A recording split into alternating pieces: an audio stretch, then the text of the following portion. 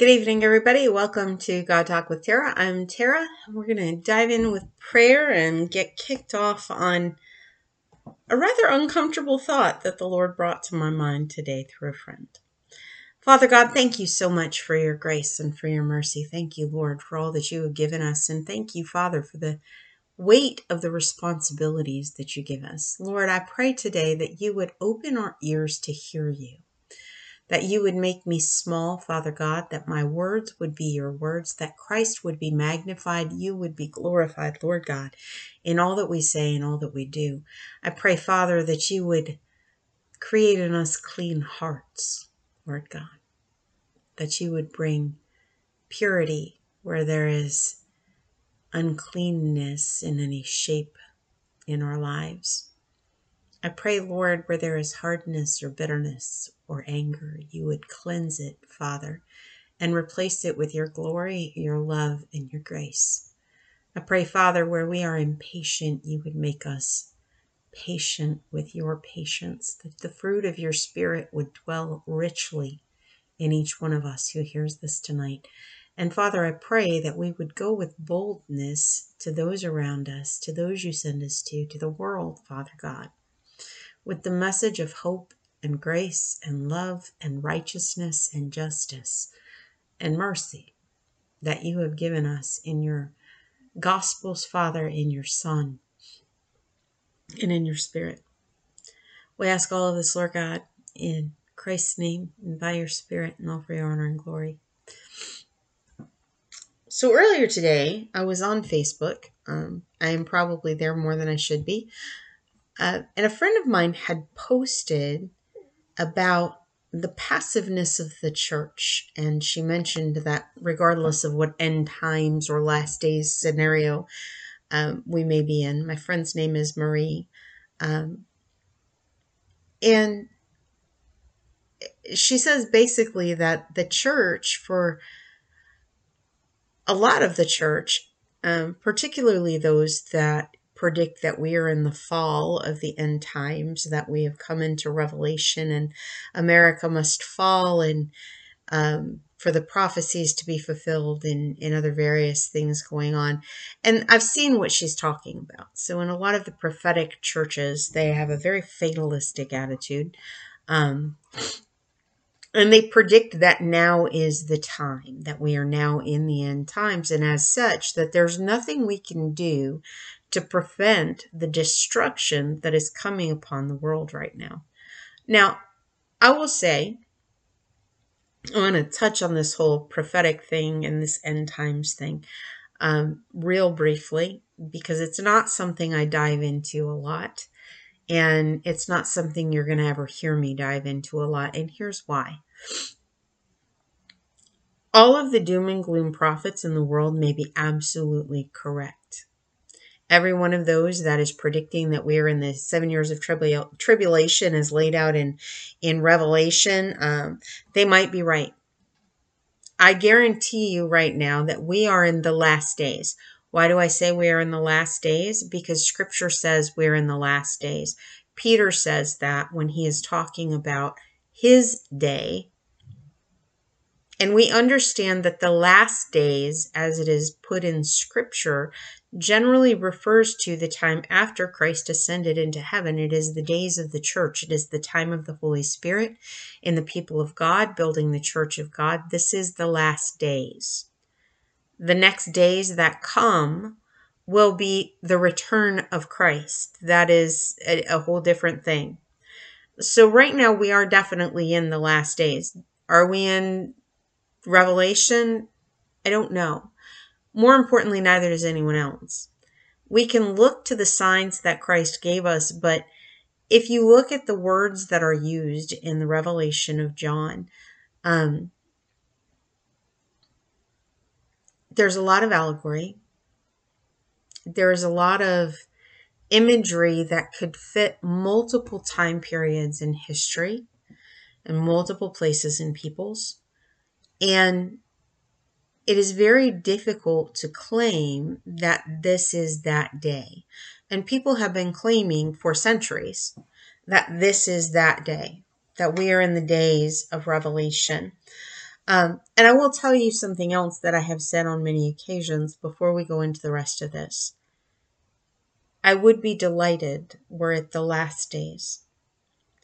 Because if it is not the last days, it is simply one of the cycles of wickedness rising, of God's people turning away from Him, and of a horrific need for correction that will be met eventually by a merciful God who does not want to leave His creation under the ever-growing power of darkness. And we see these corrections throughout history, and they are always hard. And the longer they take, the longer it takes for God's people to turn back to Him, and God's people to do what they are called to do, and God's people to be His people, to be what He asks them to be in the world, the more difficult those corrections are, the harder they are for the world. So at the moment, if I knew that Jesus was coming back at the end of all of the things that are going on, I would take great delight in that. And I do know that sooner or later He is coming back, and I do take great delight in that. But in the meantime, it does not matter if we are in the days of tribulation or if we are simply in one more cycle of falling away and needing restoration. Our responsibility as Christians is still the same. And this is what my friend Marie was talking about. She was talking that we are called to exercise the authority that Christ has given us in the world. We are called to be salt and light in the world. We are called to be good stewards of what God has given us, to carry the hope that He has given us into the world, to carry the correctives that He has given us into the world, to carry on doing what Christ has called us to do. I remember I used to see signs that would say, what would you do if you knew Jesus was coming back tomorrow? And I'm like, well, if I'm doing it right, I would be doing the same thing today that I'm doing tomorrow. Because the fact of the matter is, Jesus is already present in me and in you by the power of His Holy Spirit, and He left His church here to be His ambassadors in the world, period. That is our job. And it doesn't matter what time we are in, it is still our job until the day we are no longer here on earth. So if you believe in a pre-trib rapture, if you believe in a post-trib, or what, it doesn't matter to what we're saying here, to what I'm saying here, to what God says here. You are here on this earth, and as long as you are here on this earth, it is your job to represent the King of Heaven. You are His agent. You are His ambassador. You have been sent here for a purpose, and you have been given a responsibility, and it is your job to exercise it. And if you don't, there are consequences. And this is the other thing that really kind of triggered the thoughts for tonight. In my friend referenced Luke 19, but I actually came to Matthew 25. And we're going to read this whole section from 14 to 30. It's a little bit long. If you haven't figured that out by now, I really like scripture. And since I don't usually have a whole lot of time to prep, I don't do what, most pastors will chop down the scripture to just a couple little verses that they're going to preach on. I like context. It's important. So we're going to read the whole thing. And we're going to kind of focus a little bit on what God is saying to us. So, picking up in Matthew 25, verse 14. For it will be like a man going on a journey who called his servants and entrusted to them his property. So this is Jesus speaking. We know this as the parable of the talents. To one he gave 5 talents, to another 2, and to another 1, to each according to his ability. Then he went away. He who had received the 5 talents went at once and traded with them and made 5 talents more. So also he who had the 2 talents made 2 talents more. But he who had received the 1 talent went and dug in the ground and hid his master's money. Now after a long time, the master of those servants came and settled accounts with them. And he who had received the 5 talents came forward, bringing 5 talents more, saying, Master, you delivered to me 5 talents. Here I have made 5 talents more. And his master said to him, Well done, good and faithful servant. You have been faithful over a little. I will set you over much. Enter into the joy of your master.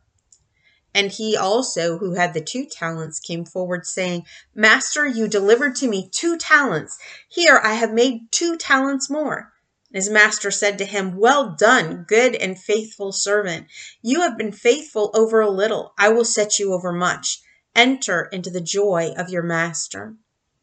He also, who had received the 1 talent, came forward, saying, Master, I knew you to be a hard man, reaping where you did not sow, and gathering where you scattered no seed. So I was afraid, and I went and hid your talent in the ground. Here you have what is yours. But his master answered him, You wicked and slothful servant. You knew that I reap where I have not sown, and gather where I scattered no seed. Then you ought to have invested my money with the bankers, and at my coming I should have received what was my own with interest. So take the talent from him and give it to him who has the 10 talents. For to everyone who has will more be given, and he will have an abundance. But from the one who has not, even what he has will be taken away. And cast the worthless servant into the outer darkness.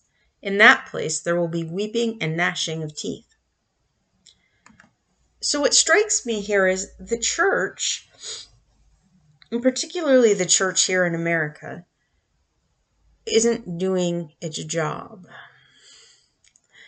So where we sit and preach nothing but love, love, love, and grace, and we do not preach repentance, we are holding on to the hope that we have and burying it in the backyard because we are fearful that it might drive people away.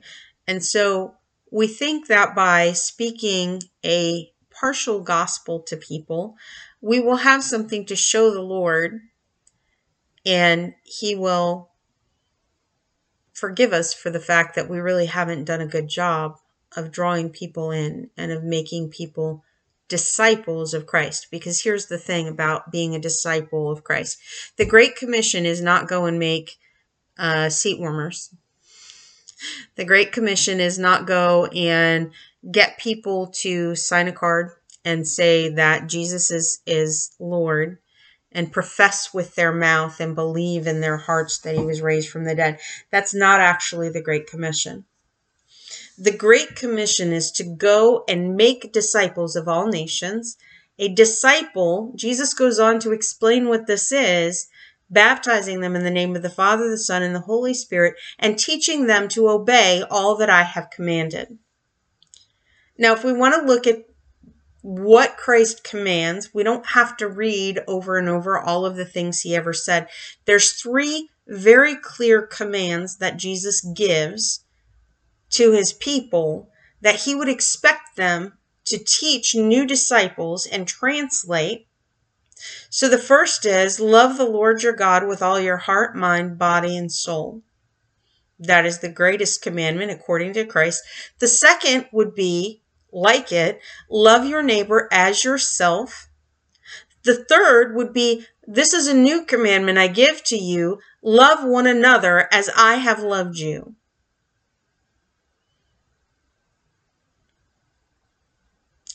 So he also goes on to say that they will know that we love him if we obey him. And so Christ's commands constituted a law of grace that included obedience to the law of the Lord that they had been given. Now, it wasn't a dogmatic obedience to every dot and tittle, even though he talks about dots and tittles. It was a understanding that God desires us to be in relationship with him, and out of the love that we have for him, we are to be righteous in our behavior, not on our own, but through the power of the Holy Spirit in us. And we are to move the way that the Holy Spirit moves us. And we are to invest ourselves, we are to pour ourselves out for the drawing in of others to Jesus Christ. We are to lift Jesus up so that he will draw all men to him. We, as his disciples, are supposed to be obedient to his call. And he tells us that we will listen to him and we will do what he says. And that's how people know that we love him. That's how he knows that we love him. That our obedience is a function of our love for him. Now understand, this has nothing to do with earning salvation. This is not about that. This is about the fact that Jesus tells us that if we are his disciples, we will be obedient to him. Okay? So this is a message that we have. This is one of the talents that God has given us, right?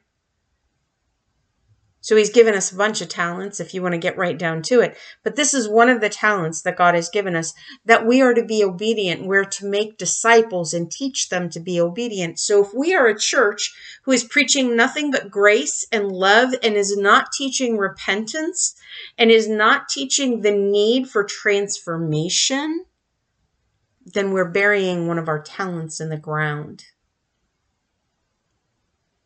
We're wicked servants who are slothful because we don't want to do the hard work of meeting people where they are and teaching them what it is to be disciples of Jesus Christ.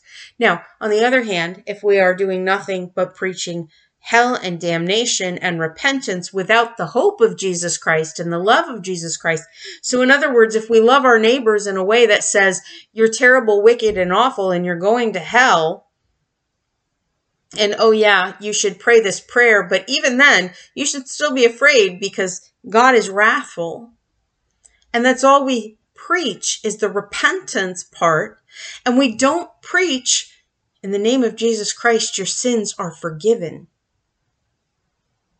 And we don't preach that Jesus loves you. He loves you enough to have come down from heaven, emptied himself of the glory of the throne of God, to have come down in the form of a little baby, to live life as a human being so that we could relate to God, so that we could see God and understand God, that he came in the form of a man so that we could step past the fact that God is God and relate to this man God that came, perfectly man, perfectly God, to show us what it looked like to live in communion with the creator of the universe.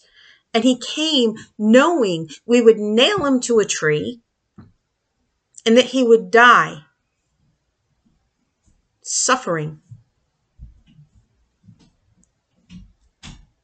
He loved us.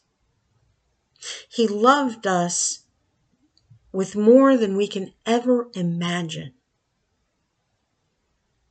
And if we are preaching damnation and repentance without the forgiveness of that love that brings the transformation that Jesus requires of his disciples, then we are leaving people stuck trying to obey God without the power of God's transformation in them. And we leave them in a perpetual state of being apart from the Lord because they have not received the grace of God that allows them to be transformed. And again, we're burying one of our talents in the ground. And we're wicked and slothful servants who are not meeting people where they are with the truth and the grace and the love and the mercy and the justice of God.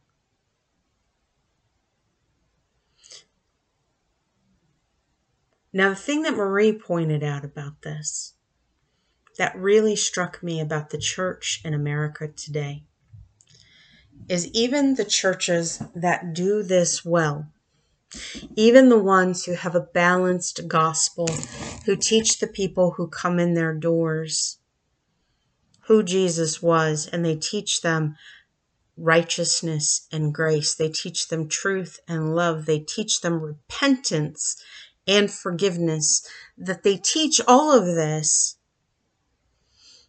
They do not teach well how to carry that truth and reality into the rest of our lives.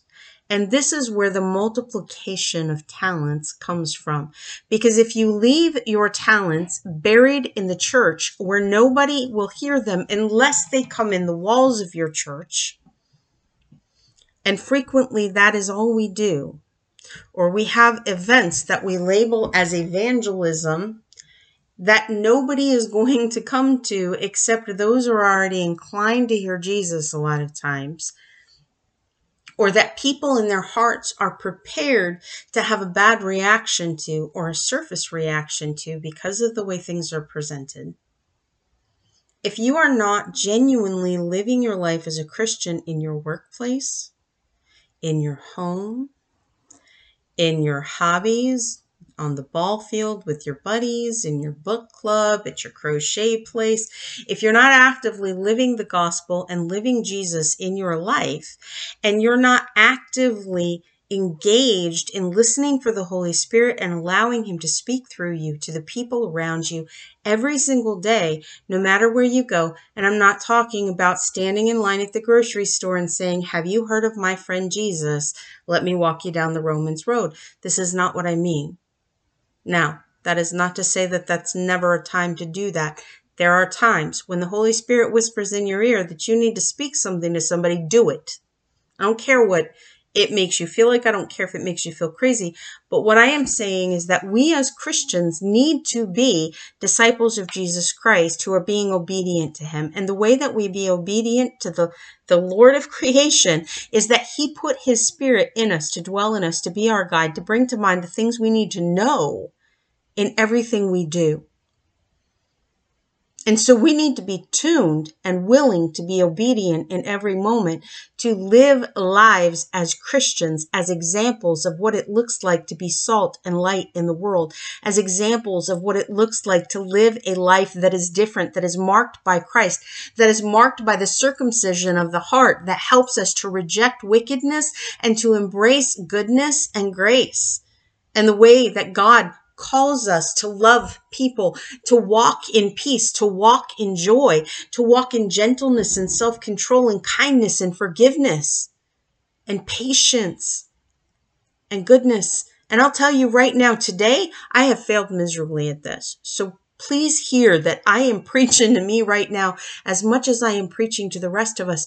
But the fact is, I failed and know I fail because most of the time I don't, because the Lord has come into me to change me and tell me that that's the goal that I should have, is to walk in the righteousness of Christ, the love of Christ, the grace of Christ all the time. That the fruit of the Spirit should be the reflection that comes out of me into the world around me. And that is what we as the church are called to do in every area of our lives. We are called to impact the culture around us. Every conversation we have, every relationship we have, every interaction we have should be a moment in time where the people around us that we meet are encountering Jesus Christ and it makes an impact on them. That who we are in the world as ambassadors for Christ should be making an impact on the culture around us. And instead, so frequently, we have sat down and remained quiet because we don't want to rock the boat. Somebody else posted something about that we have this notion of niceness, that we've allowed the world to define us as we're supposed to be nice in worldly terms. And we get squirmy if any of our Christian brothers and sisters speak in ways that the world doesn't consider nice. And I was really impressed with what I was reading because it's not just the flipping tables thing with Jesus. When we think about that, Jesus was never unkind. And I want you to understand that because kindness is a fruit of the Spirit. And it's part of all the rest. And so Jesus was never unkind, but there were definitely times where he was not nice, as we would consider it. He was certainly not always polite. There were times when he called people to their faces, whitewashed tombs, broods of vipers, filled with dead bones. And I want you to hear me when I say that that was a kindness to the people he was speaking to and to the people that were hearing him, because they needed to know that the things that they were celebrating, the things that they were walking in, were going to kill them eternally. We're going to separate them from God eternally. And if we don't tell people that, if we are not willing to say, pornography is a wickedness and it will send you to hell because it separates you from God. If we are not willing to say cheating on your wife is adultery and it will send you to hell because it separates you from God, right now you are not in line with who you are called to be as a Christian. And if you're claiming yourself to be a Christian and you are not walking as one, there is going to come a moment of reckoning. There is going to come a moment of reckoning, and the longer it takes, the worse it is going to be for you. And here's the problem. If we don't do that internally within the church, and we don't do that externally outside of the church, then all of society dies. There is no salt and light, and gradually the world becomes dark. And I used to think it became tasteless, but it doesn't. It becomes overheated. It becomes infused with fake Fiery Cheeto popcorn. Sorry, my granddaughter's obsessed with that stuff. And that's really the thing, though, is we become obsessed with seeking more and more to fill that hole, that gaping, ravenous hole that the wickedness around us creates in our hearts. And we stuff this down with more and more heat. And we find ourselves doing nothing but dying of thirst for the living water. And we find ourselves trapped in a culture that is feeding on itself and imploding as a result of the loss of Christians being who they are called to be, of the loss of our talents being buried in the backyard instead of being carried around with us and invested in the world around us, instead of being used to spread the kingdom of God, to multiply the kingdom of God, to make disciples of all nations, teaching them to obey the commands that God has given so that they will go and make disciples, teaching them to obey the commands that God has given. And that part of those commands is the love and the joy and the grace of God that draws us out of our sins and into repentance so that we can be forgiven and the world will be changed. Christian brothers and sisters, it is time for us to stop burying our talents in the backyard. God will not look well on that. He calls us to use what He has given us to grow the kingdom, to grow one another, to love one another well, and then to go love our neighbor. And only after we have loved God with everything we are first, so that we will be full of His Spirit, full of His fruit, so that we carry that into the world. Brothers and sisters, let us do that. The time is drawing near. Whether it is the end of the world or simply the end of us, we only have a limited number of days on this world to do the work that God has created us to do. And the time is drawing near. I want to stand before my Father and hear, "Well done, good and faithful servant." And I imagine that you do too. Father God, we thank you for the investments that you've made in us. We thank you for what you have given us, Lord God, to steward for you, whether it is great or small. We ask you, Father God, to guide us in using what you have given us to multiply your kingdom. We ask you to give us courage, Father God. We ask you to give us eyes to see you for the glorious, amazing, loving God that you are. We ask you to give us eyes to see your righteousness and your justice too. We ask you, Father, to give us words to speak truth in every situation, whatever that truth may be, no matter how uncomfortable or how encouraging, Father. Whatever the person that you send us to is needing to hear, Father God, give us the words to speak your truth into the lives of the people around us so that they will see you and know you and come to you. Father, do not let us be cowards. Do not let us be complacent. Do not let us be content with our one talent buried in the backyard, waiting for you to return so we can give you what's yours. Lord God, help us to multiply. And help us to recognize, Father God, when we are sitting on your treasures instead of passing them out to all who will come. We thank you, Father, for all you do. We ask in Jesus' name and by your Spirit and all for your honor and glory. Be blessed and be a blessing.